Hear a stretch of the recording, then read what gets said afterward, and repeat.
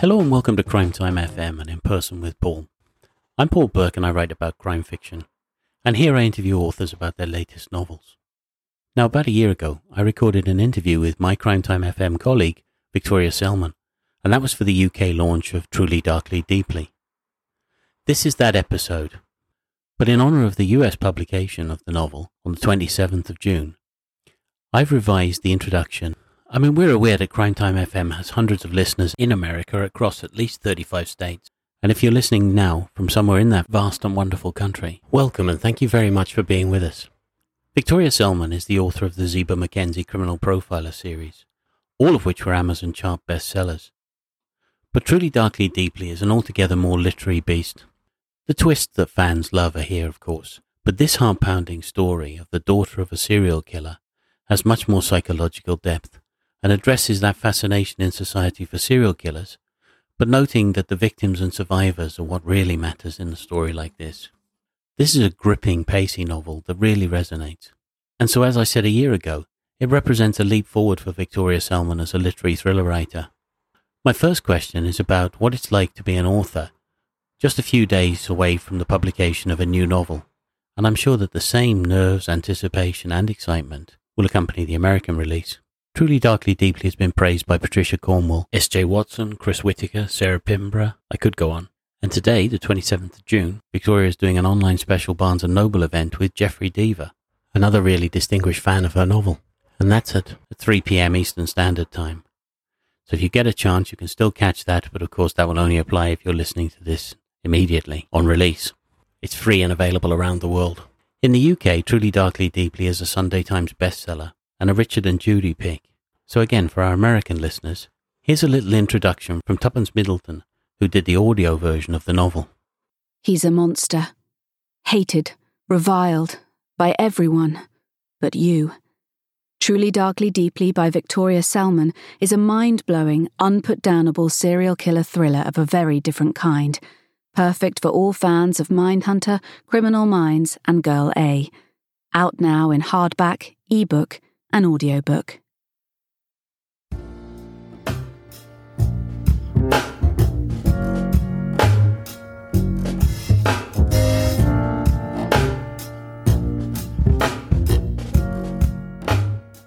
Hello and welcome to Crime Time FM, Victoria. A bit funny, but you're a guest author today.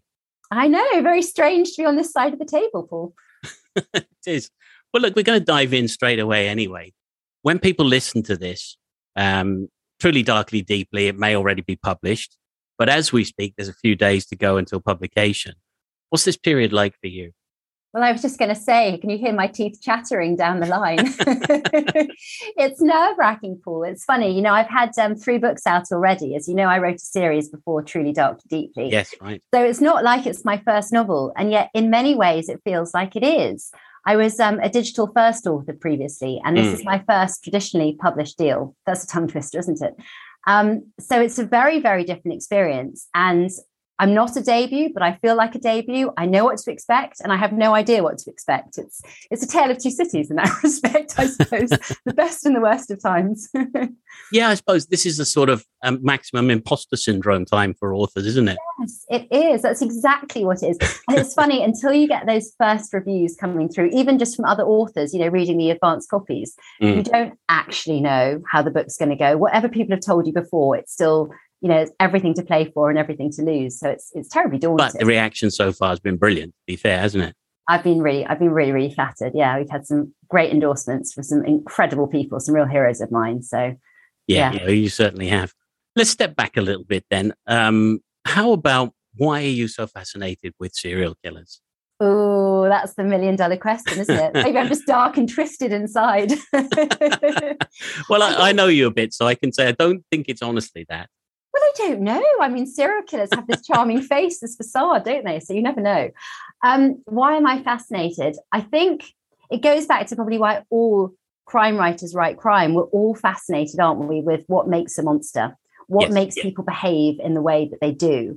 And for me, the idea of a serial killer killing stranger after stranger until they're caught is extraordinary, because you don't have the normal motive.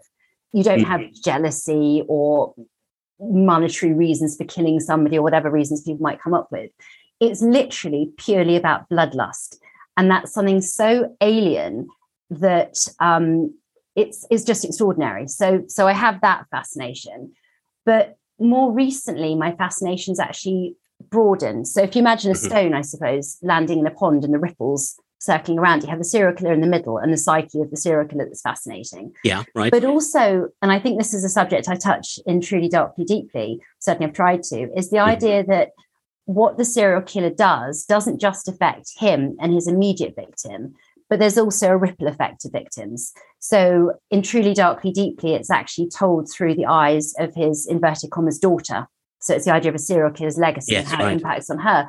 And of course, that then goes to the wife, the friends, the questions you ask yourself. How can I ever trust again? I had no idea that this person I was living with had these urges. Could those urges have been directed at me? What could I have done differently? Am I somehow culpable? How do you deal with that? So that's another area of my fascination as well, a more recent area.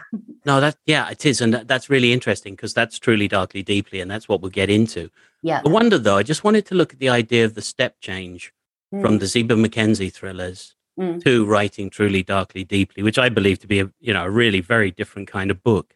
Did it feel different in the writing, or for you, what was different about it?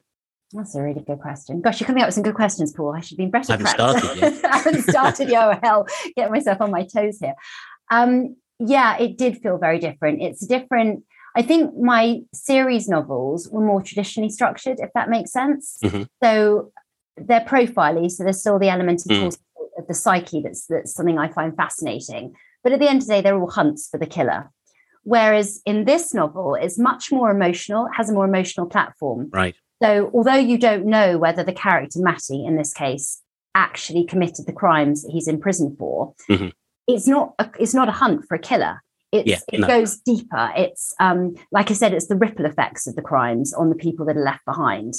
And in that sense, it has more of an both emotional impact, but also was more emotional writing it. And here's a corny thing to say, but my dog died halfway through writing it. Yes. And I was distraught, Paul. I was absolutely distraught. She was my baby. I mean, I had it before my real babies.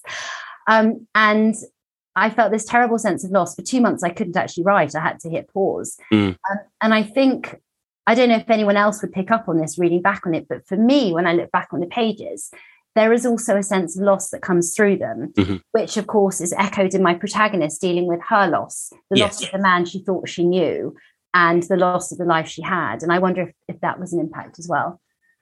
No, I'm sure it was, because being a writer, obviously, it's all about digging into those wells, finding those feelings and representing them, especially in particularly dark material like this. Yes. I say this, though, because I think, in all honesty, this is an inspired book. This is a leap up, right? Any writer goes and writes 3 books. The 4th book will be better in some ways simply by virtue of learning the skill and everything else. This doesn't feel like that. I suppose I'm trying to get at behind what you just said. Did it feel inspired? Were you driven with this one? Yeah, I was completely driven. And in fact, it's interesting. I mean, it's more literary, isn't it, for a start? Yes, I think it possibly is.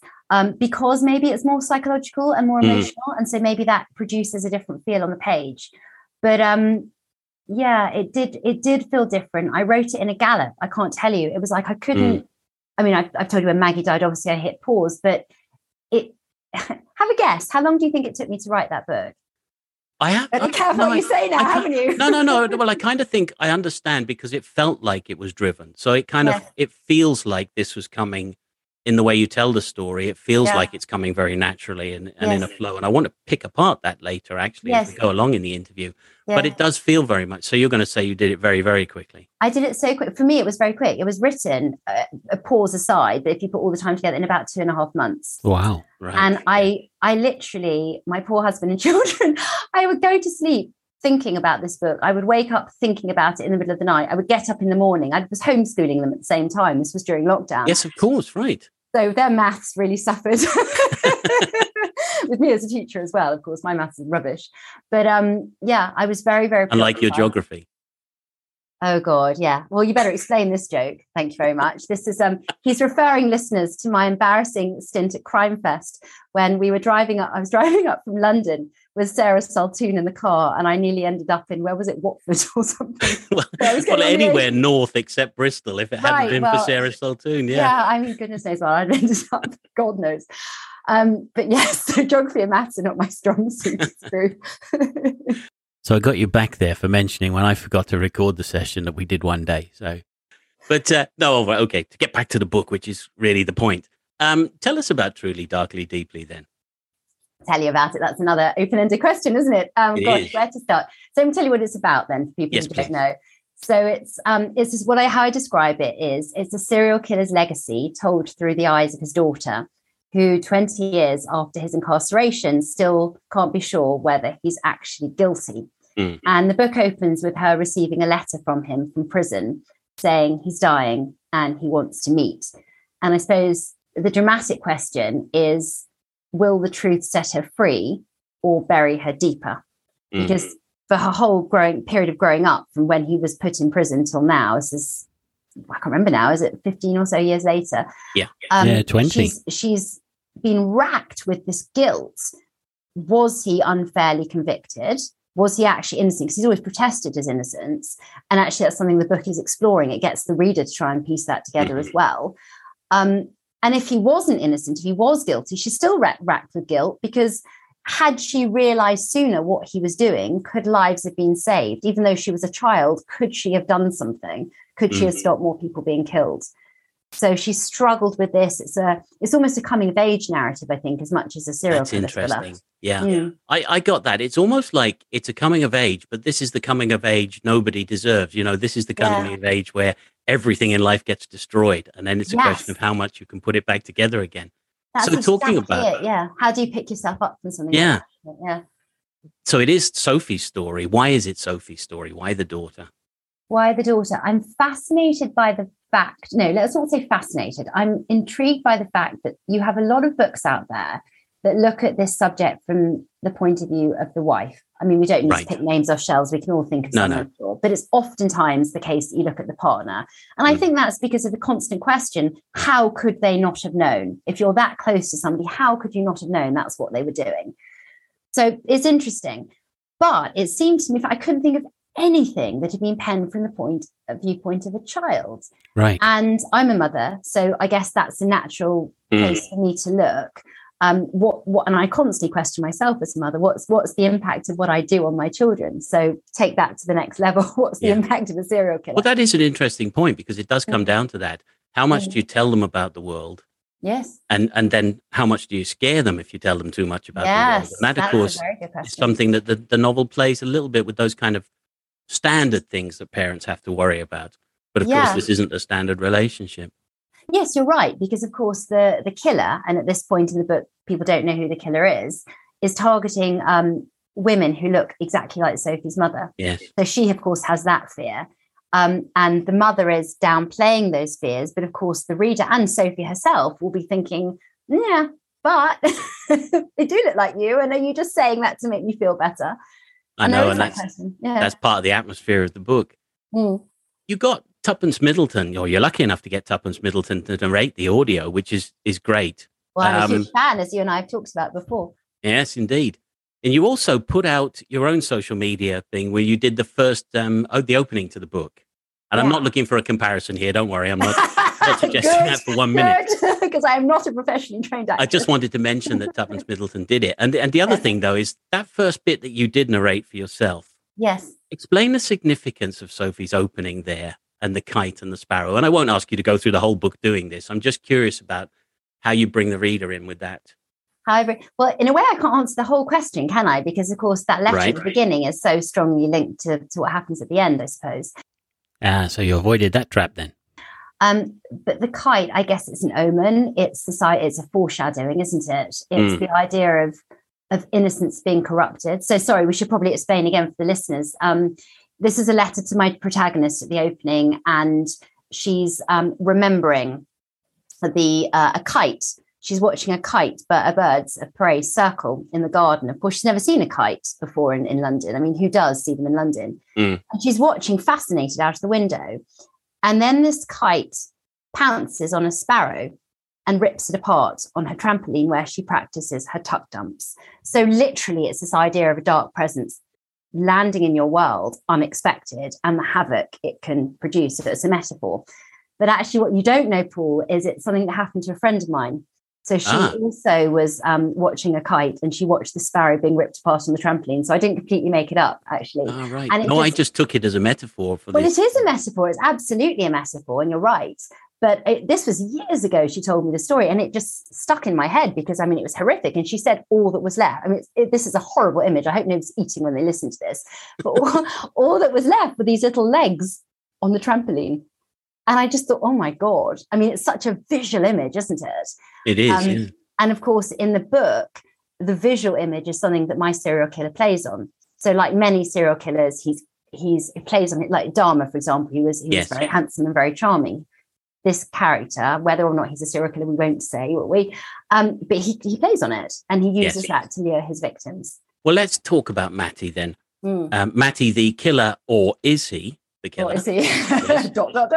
He does deny committing the murders, though. That's the part. But of course, it all stems from that and his actions. But as we said, this story is more about the impact on Sophie and Amelia Rose, her mother. Yeah, and it's their story, really. How is it possible for somebody to be a killer like that and to mask that from their family? Well, ask Ted Bundy, ask the BTK, ask... So, I mean, there are so many, aren't there? And in fact, we're actually airing after this interview, a very exciting interview with one of my absolute heroes, Mark Olshaker, who, as you know, is the author of Mindhunter. Yes, indeed. He certainly would have very much to say on this subject. Fascinating guy. But it's normally serial killers are actually very disorganized individuals. They're socially inept, which is why they kill. But actually, sometimes they're they go the other way, and so it does happen, and that's why those serial killers are able to mask what they're doing from their spouses and their families. And that ability to sort of compartmentalize is scary, isn't it? The thought that they can do that, but. Well, you know what? You say compartmentalize, but what he said, Mark Olshaker, is no, they don't. They are always and at every single moment thinking. Always playing a game. Always playing a game, always thinking about the kill. They are beyond obsessed. So actually, in fact, we had this conversation on the show, that actually the relationship even with the spouse is very, very interesting. And it's part of the facade. Obviously, it's a cover for them. But even the spouse that they choose is very relevant. So often they would choose somebody that is socially inadequate themselves. And that's because they want to be in control. Well, that is interesting then, because that's about how Sophie and her mother get drawn into this relationship. And it pretty much happens the way it would happen with anybody, really, doesn't it? Yes. Yeah, in Sophie's case, the lure of ice cream, isn't it? But it's amazing then how that you start to see things, and it doesn't go to whether he's a serial killer or not, but it does go to the kind of character he is. He's very charming.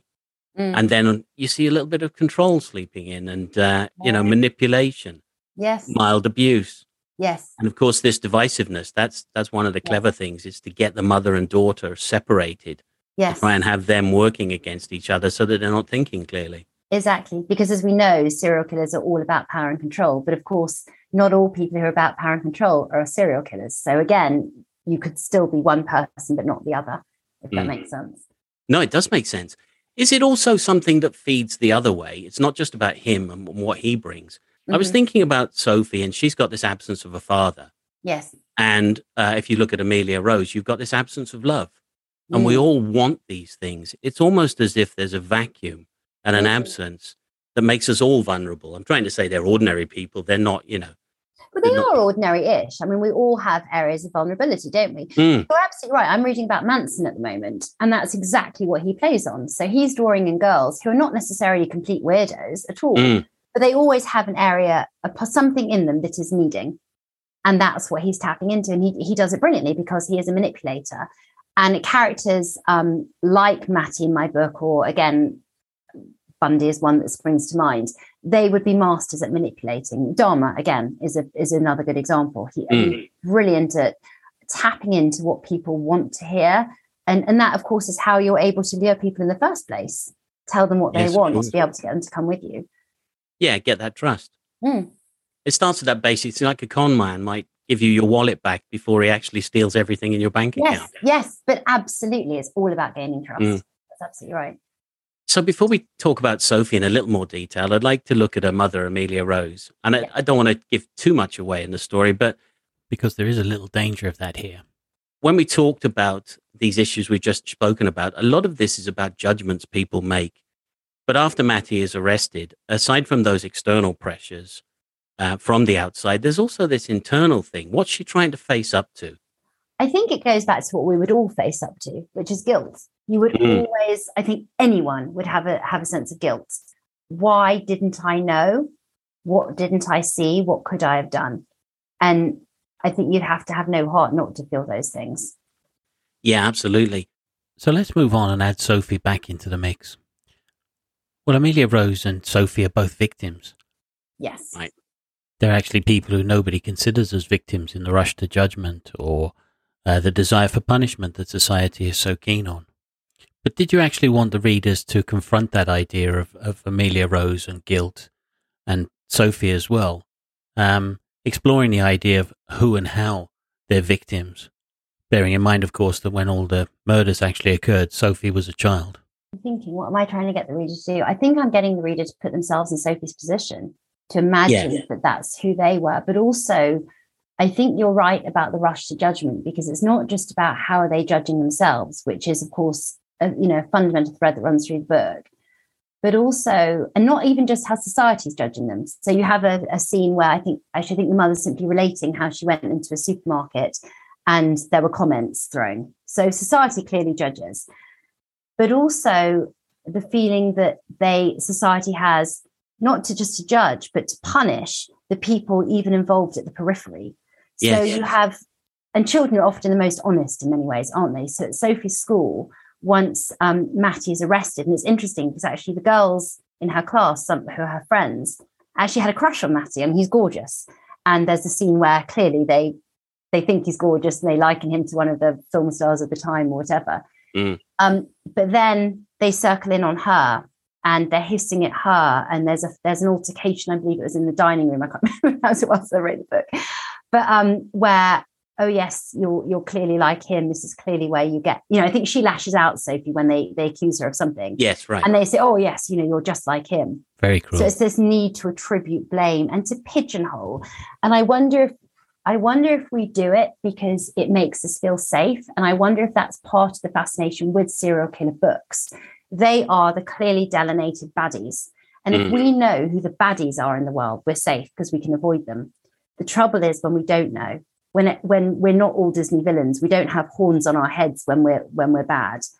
So that's where the uncomfortableness can creep in. And maybe that's where the rush to judgment comes as well. Judge so you're safe. It's that almost instinctive primal need almost to do that.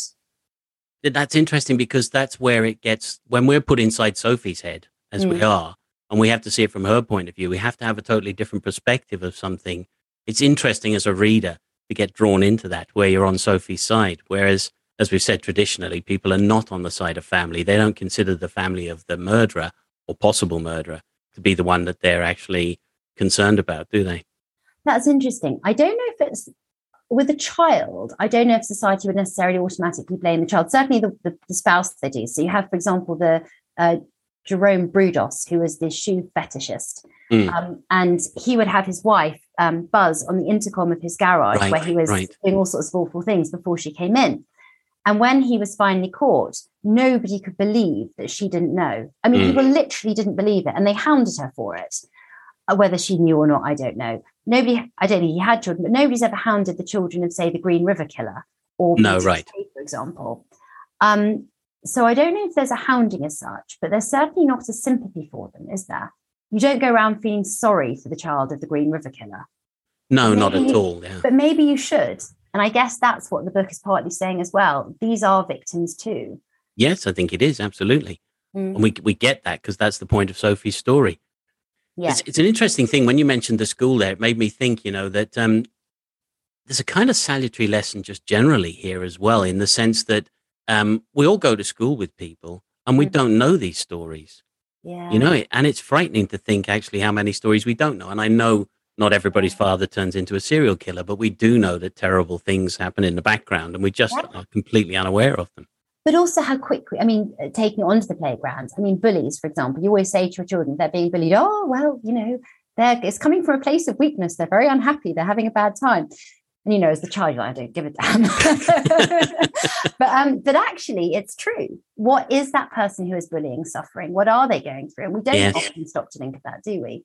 We just no, we don't. On the surface, or how they directly affect us, I guess. Mm.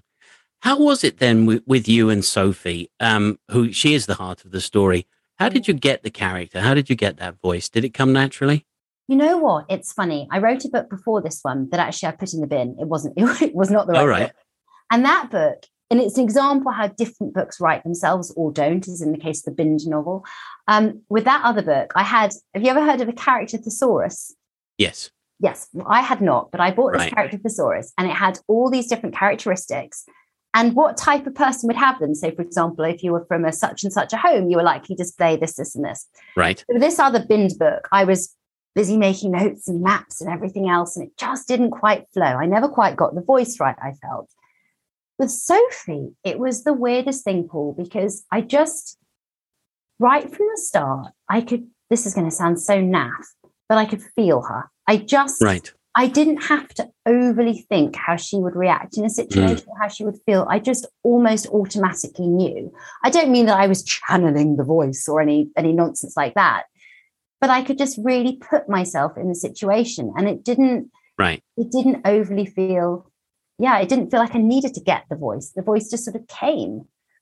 And that was why I suppose it was such a joy to write as well. Yeah, no, I did. I kind of assumed that would be the answer, because it does come across that way. And then, of course, you have to build the other characters and the rest of the story around that. So the other thing about Sophie's story, though, is it is told from the perspective of Sophie as an adult. Yeah. And I just wonder, there's, two reasons maybe for that. Perhaps one is actually getting some understanding of the events that happened that you don't have as a child. Yes. But the other one, of course, is it's all based on trauma. But and trauma takes time to work its way through. Is that where you were going with that? Let's say I was, because that's very clever. I should take that on board. Yes, that's exactly what I was doing. It's actually, as you know, it's told obviously through two voices. You've got the child, Sophie, and also the adult. Yes. But the adult is reflective. So actually, I was talking to my good friend Dom Nolan about this, and we were the challenge of writing a child's voice, because if you want to comment on what's happening, and it's purely the child's voice, you're very restricted by vocabulary and mindset and everything else. Yes, of course. So actually, to bring an adult's perspective in and to have it more as a retrospective means you can consider more what you're seeing, and you don't have to worry in the same way about dumbing down language and not flagging things up. But at the same time, it also means that you cannot see everything if that's what you choose. And one of the things I wanted to do with the book, and I hope it's come across, is for the reader to perceive certain things that maybe Sophie has missed, or maybe in the context of what they know adult Sophie has experienced. They're like, oh, that makes sense. In a way that child Sophie wouldn't put two and two together, if that makes sense. No, it does. It makes perfect sense. I see what you mean. There are incidents that happen in the house, and she sees them one way, and it sounds perfectly innocent because as a child, she isn't recognizing the danger or what's going on in those scenes. But of course, we are, as the reader. We are, exactly. And then as an adult, of course, she has to re-examine those things and start to think about them herself in that kind of context. Yeah, exactly. And that's where the uncomfortableness hopefully comes across as well, the sort of the tension. And it's absolutely. Why didn't I see it like that? If it's so obvious to you, and we all have this, don't we? I mean, which of course, sorry, go on. No, I don't know about you, but I mean, certain relationships, toxic friendships, I mean, is the obvious example. You know, when you've left those behind and looking back, or bad boyfriend, girlfriend relationships, whatever, you're like, oh my God, how could I not see that then? How could I not see I was being played, or I was this, or I was that? Whereas at the time, you're so immersed in it, of course you don't see it. So No, it's very true. Relationships that lasted too long, and you just think that's a year I wasted there. That I could have just. Yes. We should have realized way before that it wasn't going to work. Yeah, you absolutely. want to shake your past self, don't you? Stop it. No, it's no good. Nostalgia and looking back, and that's no good. Yeah. It's no good. So let's talk a little bit about memory and perception, because I think these are crucial in the book. They're themes in the novel. That's it. There are multiple narratives inside the story that continue to be multiple narratives. Let me explain a little bit for people. I think one is, for instance, there's a public view, which we talked about, and this is the approbation that you get from people about what's happening and how they decide who's guilty and who isn't guilty. And then you've got things like Matty denies it, and there are people who believe that Matty is telling the truth when Matty denies it. So that's another sort of strand. Mm-hmm. But the crucial element is Sophie's story and Amelia Rose's stories, and the readers are weighing in with these. Can you tell us a little bit about their aspect, their perspectives in that sense, and memory, and how that fits into the story?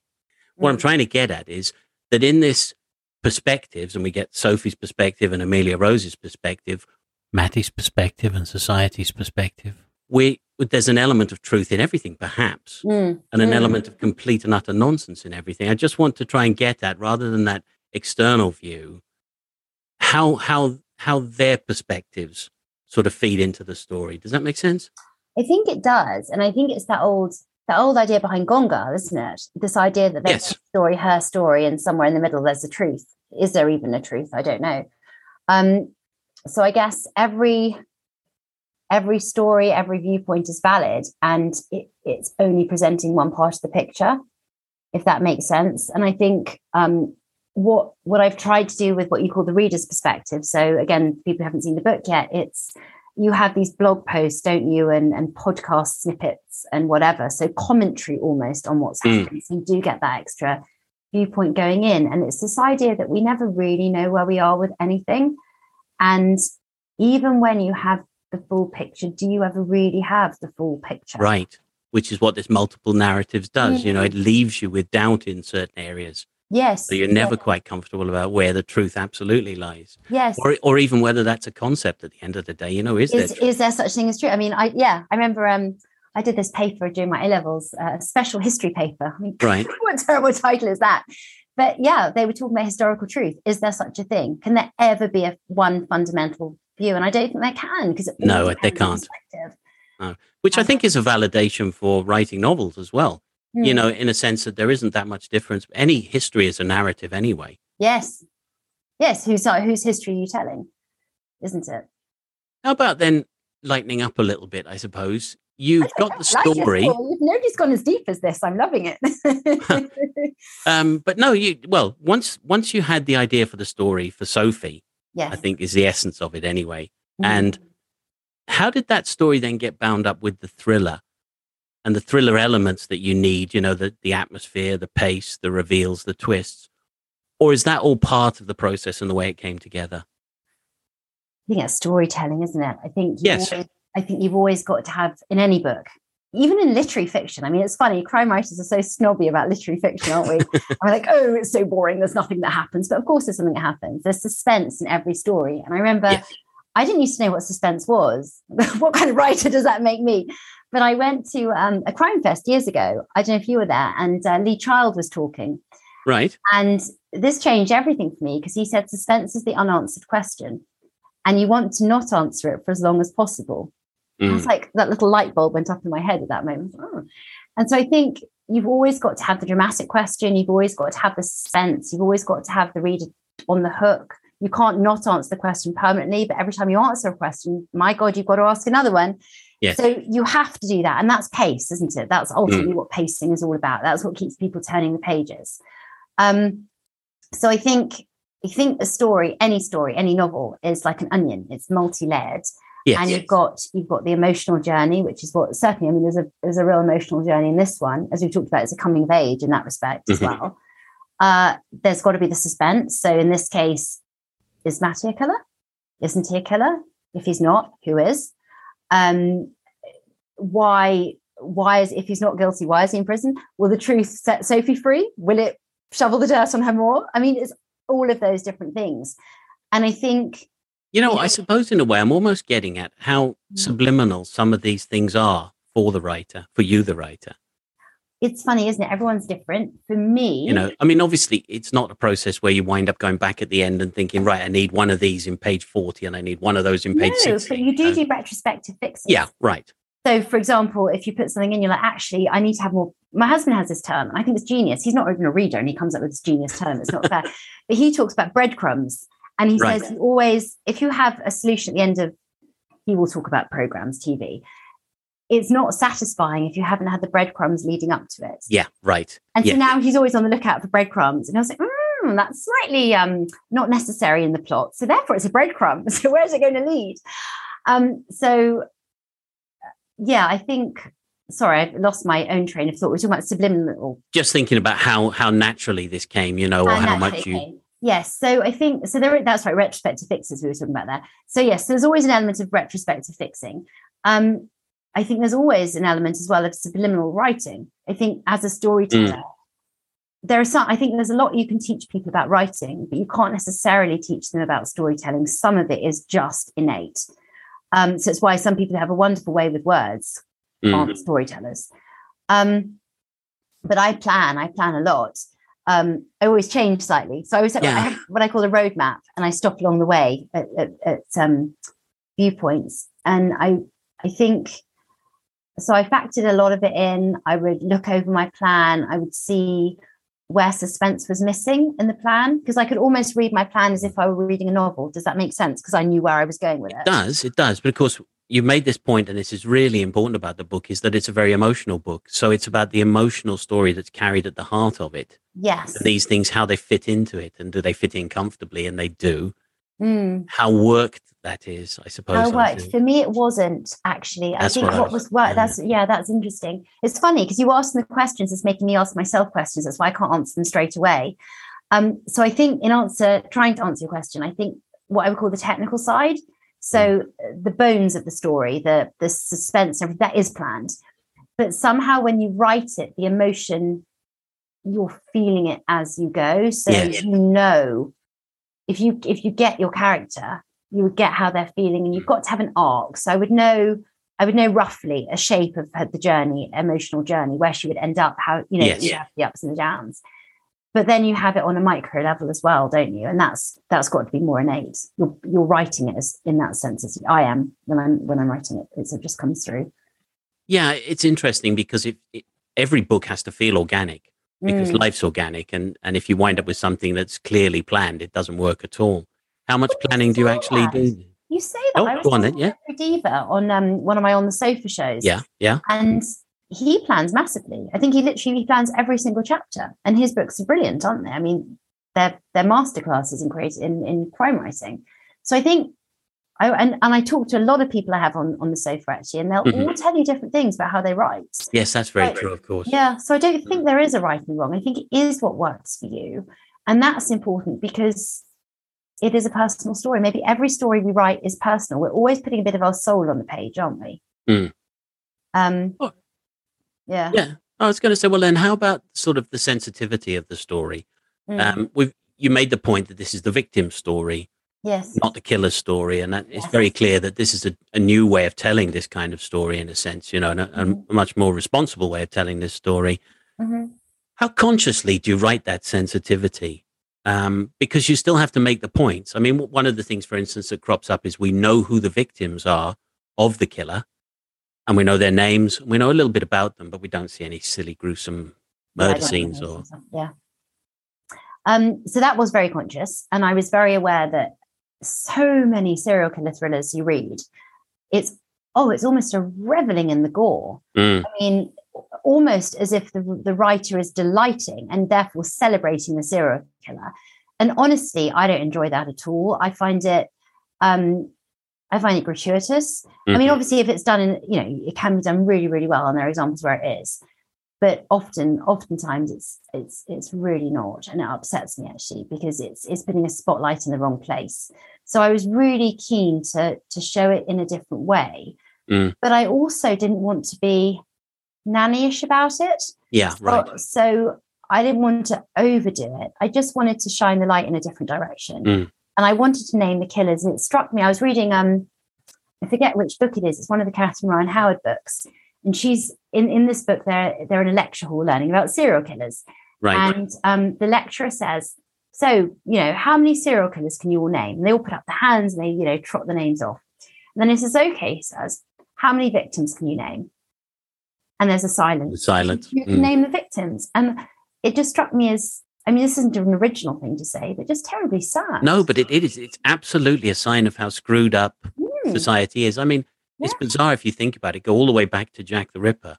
Yes. Why on earth now in the 21st century is Jack the Ripper a reference point that you could use if you landed in Delhi or you landed in New York? Yes. Everybody would instantly know this tawdry, vicious little killer. Yes. And somehow he has a life way, way beyond. Yes, the victims. And of course, in 5, that's something that sorry. Is it Hallie Rubenhold? Hallie Rubenhold, yes. There you go. Okay, and that's brilliant. It's brilliant the way that she does look at the victims like that. And of course, that's something that we're now seeing reflected much more in crime fiction. Yes. And as long as you get the emotional heart right, I think that's what makes it work. But it's also, this is a much better way of telling these stories. We don't need that instant gratification thing anymore. Do you think there's patterns with everything? And we talked about in the past with other authors patterns in crime, haven't we? And we know, we don't need to catalogue it, but the golden age, and it leads to this and it leads to that. Now it's reflective of society. I wonder if there's a pattern in serial killer thrillers too, if we're now coming to a different point. We've done our bogeyman stories and we're just moving on to something else. And if that's reflective of society. I think we are, but I hope that what's happened now is that we can't go back. I hope that we don't go back. Well, basically, the problem is always, it's not just serial killer ones, but it's where the victim is the MacGuffin. Yes. And that's a horrible idea, Yes. That's something that I hope have seriously got away from. And it's why, for me, I think that crime fiction is it's the most progressive form of writing in a sense, in that it explores these issues in society with equal gusto to what's described as literary fiction, if not more so, because it really tries to get into these issues of what's going on in society. Why are these things wrong? And hopefully without preaching. Right, that's it. Yes, absolutely. Getting that balance right, isn't it? But we do need to understand misogyny better. There's no more widespread crime than abuse and misogyny and violence in the home. And yet it's something that was sort of glossed over as if it wasn't really relevant. I feel that's changed. For many years. It has changed. Yeah, absolutely. Yeah. And rightly so. And you're having a lot more female crime writers coming in now and being taken very seriously as well. So I think that's good, but it's important, therefore, not to. I think that's why the glamorization of the killer is so wrong. But as you said, that's not what you're doing for sure, and that's not what modern crime fiction does. So fortunately, I do think we're moving on from that a little bit, and I enjoyed Thomas Harris the same as everybody else did. But I don't take it seriously. But you know what? Harris is brilliant. He's actually one of my favorites, and of course, I think he writes great, fast flowing stories, but I think they're funny as well. In truth, I think they're a cobbled together kind of serial killer. What they don't have is the emotional heart, and they're not meant to. I don't think, but they're not meant to. But brilliant in terms of psychology and and characterization. Is there a better character than Hannibal Lecter? He's just brilliant. So much fun to read. Yeah, absolutely. But he only managed to hit on that once, I'm afraid. Yeah. He did another novel Where afterwards. do you go from that? Look at Harper Lee. Where do you go after To Kill a Mockingbird? Yeah, absolutely. Mind you, I suppose if you do that, you can rest on your laurels in that sense, can't you? Yeah, maybe. When this book is as popular as Harper Lee and it's up there on the sales, you can just sit back and watch the rest of the world go by. Yes, exactly. But we've talked about how dark some of the subject is, and you convey that in the book, as we've said, but in a sensitive fashion. What's it like visiting those dark corners when you write? Is it scary? Is it cathartic? I think it's interesting. I remember Ian Rankin saying, again at a crime fest, he said, one of the reasons crime writers were so nice is because we get all that anger out on the page and we go to the dark places in our mind so we don't have to do it in reality. So the safest people to be around are you crime writers? Yeah, the people who know about the knives. So maybe there is an element of that. But I think as well, when you dream, you explore your fears. I wonder if, for me, I can't speak for everybody, but I wonder if for me, that's what I'm doing on the page as well. And I said you pour your soul a little bit into every book you're writing. And I think everything, therefore, we're writing is a reflection of what we're experiencing at the time.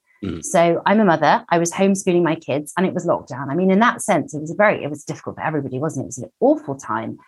But motherhood, what my responsibility was to my children, the impact of the world they were suddenly finding themselves in, how that was going to affect them, was all at one level of my mind. Yes, I see. Actually, I mean, I'm only just thinking about this now, but if you think about the themes I'm exploring in Truly Darkly Deeply, you can directly import that experience, that feeling. You don't do that consciously, do you? And so that, when you talk about subliminal, the subliminal nature of writing, I think there is that part of it, isn't there? There is just what is in our subconscious.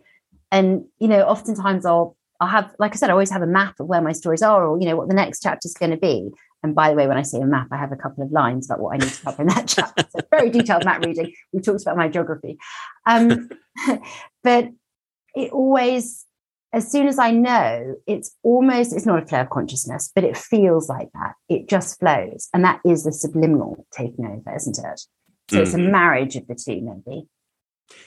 You did think about changing the subject completely now, actually, but you did think about writing this book set in Massachusetts or Boston. But it's actually set in London. Why London? Well, it is also set in Massachusetts, actually. So it opens in fair point. Yes, so she moves. So the daughter moves. And actually but you're right to raise that as a point, because it's key, is this idea of outsiderhood. So this idea that she was moving, and how difficult it is to move. And of course, later that impacts on other things for her as well. Yes. And what we're talking about, personal stuff. We were contemplating a move to Massachusetts a while back. So there you go. That came in there. So it was all part of it, yeah. It's all part of it, yeah. Things you don't realise you're putting into your books, actually. My gosh, I'm talking to you now, I think, oh, God. Well, it's kind of like we're two ends of a scale, You put this stuff into the book, and it's kind of my job to weed it out, find out what it is, but work through it. And I remember when I was doing A-level, and they were talking about, if you can read something into a book, even if the author didn't know that's what they were doing, if you can see it, it's there.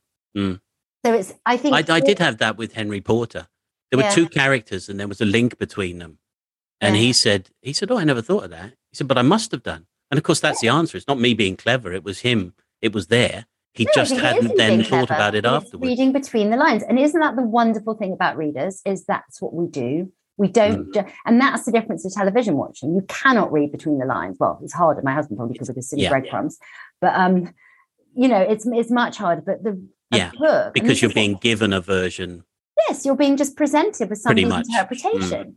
But the wonderful thing to me about reading, what I love about it, the joy, is there's a contract, a relationship with the writer. So they are putting, when I write something about a character, it's almost by telepathy, I'm putting that into your mind, but it's not going in directly. So it's filtered through a part of you. So I might see a character, if I haven't described what they look like, but it's the character itself, you will still imagine them in a certain way. And that will be based on your life experiences and your area. So it's every reader will read a book differently. But it's also a little bit more complex than that, because as we said, this is a very emotional story. And when you get inside the characters, what you're also doing is thinking it through from their point of view. So you're making the reader kind of re-examine what they know. Not just in those physical things, but also in these mental explorations as well, which is really fascinating. I think that's what any book, though, does. I mean, it's satisfying. It does if it's done right, and that's how we know whether it's a good book or a bad book. You'll get an emotional truth out of it. If you don't get that, then you've been reading something that's fluffy or just nothing. Mark. Do you find as well, I think one of my marks of a good book is if I can't read something else straight away afterwards. I have to almost have a mourning period. Yeah, you've got the questions just keep popping around. Yeah, you need time to let it all settle, don't you? Yeah. Yeah, so very much so. Okay, then talking about other books and next books, what are you working on now? Because I know that What am I working on now? Yeah. I've actually had to hit pause, Paul, because at this moment of recording, Truly Darkly is coming out in a week, over a week. So hence the teeth chattering bit. And I wrote to my editor and I said, I'm so distracted, I can't focus. And it wasn't that I couldn't write. Of course I can write. But when I write, I always describe it as swimming. It's like I have to swim underwater into the book. I have to completely immerse myself in it. Like I was saying, I go to bed thinking about it. I wake up, you did, shower thinking about it. And I was thinking about Truly Darkly Deeply and who was going to buy my book? And that's a bit distracting. But in answer to your question, I'm very excited by it. I'll be more excited by it when this book is out, Truly Darkly Deeply is out. I can actually go back to writing. It is inspired partly by Charles Manson. So again, there's true crime. And it's thinking about how far we go for love, but not necessarily to save. It could also be in a negative direction.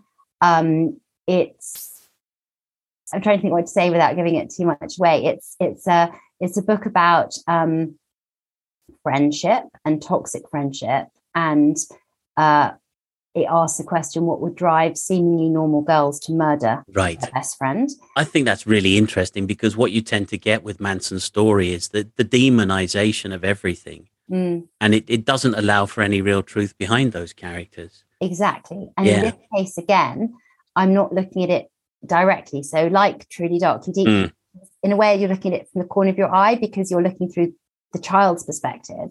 In this case, I'm looking at it from a sister's perspective.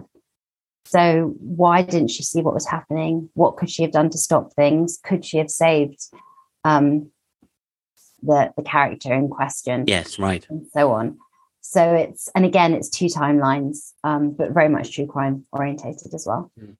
Would you make a recommendation for a book? It could be related to that, or it could be related to something that got you fired up with Truly Darkly Deeply, or just something you read, in fact, of course.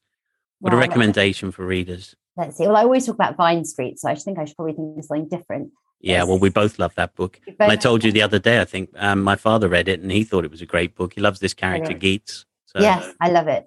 I'm looking at my bookshelves. I read a book recently called Those Who Return, and I'm too short-sighted to see who it was by, and I'm rubbish at remembering names. Well, I can help you there because I've got a copy here. So it's Cassandra Montag. And it was set in, there you go, my geography's letting me down again. It was set somewhere in America, let's say, where I imagine it with red sands and slightly remote Nebraska, possibly. And this is ironic now, me saying the place is as much a character in the book. Oh dear, I can't say that at all, can I? But it was very clever, and it was psychological and creepy. And to me, it's had something of Thomas Harris about it. Right. And it was a character's journey as well in some respects. It was different treatment.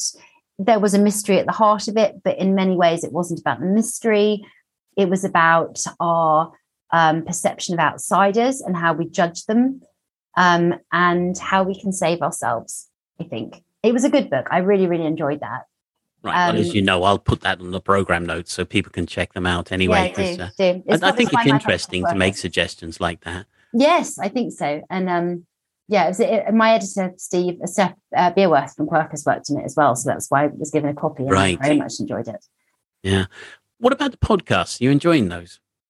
Yes, particularly not this one, the ones you do yourself. I mean, well, we do some together, of course, don't we? We do indeed. We do a Heads Together, of course. Together with Barry Forshaw as well. So I always look forward to those. And we'll be doing some more specials for the festivals, of course. We will. Got one coming up for Bloody Scotland. Bloody Scotland. And you'll be doing some stuff at Capital Crime that we're perhaps not going to tell people about just at this moment. Yeah, we'll save that one. But we did one for, you'll have to pronounce this because my Welsh is not as good as yours. Will Crime Cymru. That's right. We did that and that was fabulous.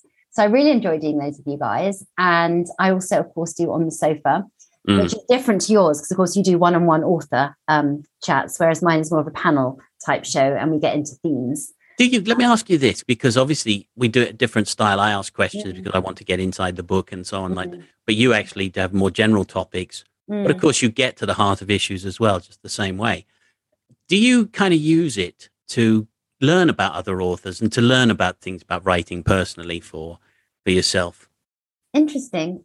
Again, maybe that's why I picked some of the topics I do, maybe because I'm particularly interested in that area as well. But also I try to be led by what our listeners are telling us. And we're so lucky, aren't we? We've built up a huge listener base really, really quickly.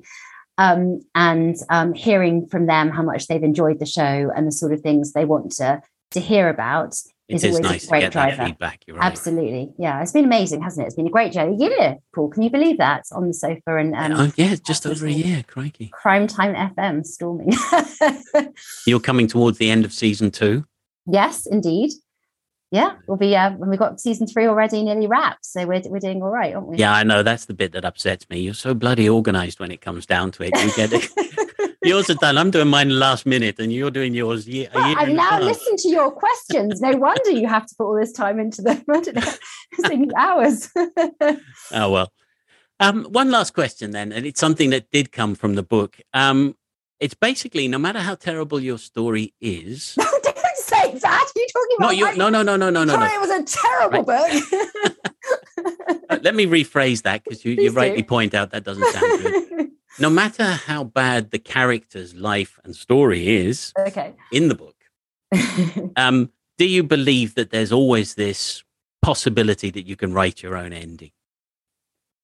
Do you mean as a character you always have? Yes, well, I do. And that as it transfers into real life, there's a lot of, we talked about sort of the darkness of the book, but there's a lot of courage and there's a lot of resilience and spirit in the book too, isn't there? Absolutely. I'm an optimist at heart. I try to be an optimist at heart.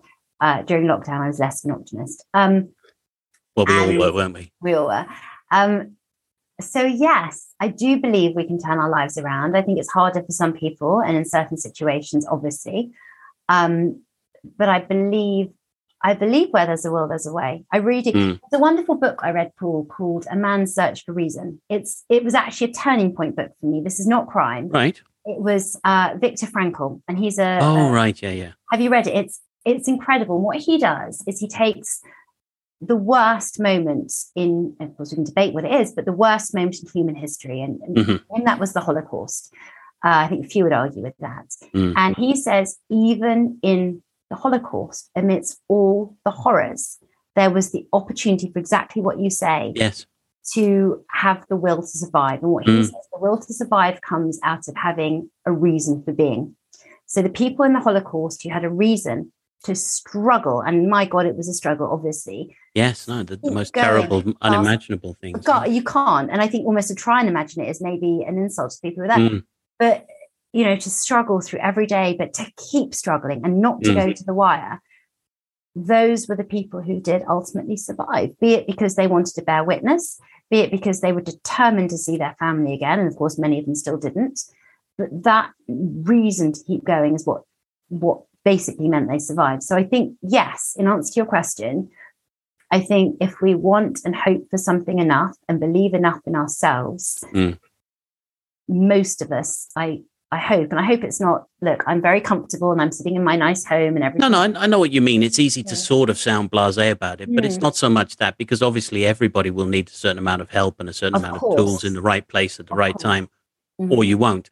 But let's leave it on that, which is really a fantastic note about the spirit of humanity. And it is important, again, in the context of your book, but it's about that phenomenal will to survive, that spirit, which is just fantastic. Just not to be beaten. Yeah, absolutely. Victoria, that's been fantastic. Thank you very much. Thank you so much for having me on your show. Well, it's an absolute pleasure.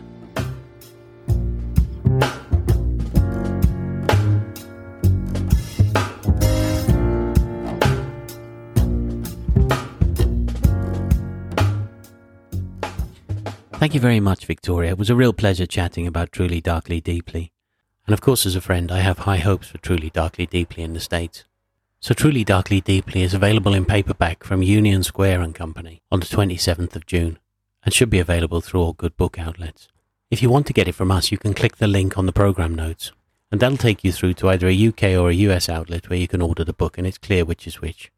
And if you want to know more about Victoria's fascination with serial killers, you can listen to her shows with Mark Olshaker, the creator of Mindhunter, which went out last July, or her one-on-one on the sofa with Jeffrey Deaver, which went out in December.